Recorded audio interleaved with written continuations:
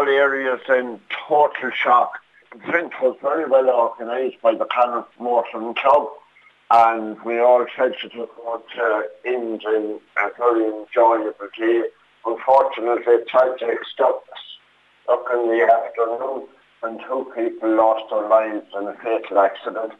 And I want to express my sympathy to their families and friends and to the Ballymote Club. I think everyone was very appreciative of the fact that it was very well organised, that every effort was made to keep the people who was participating and spectators safe and safe distance away.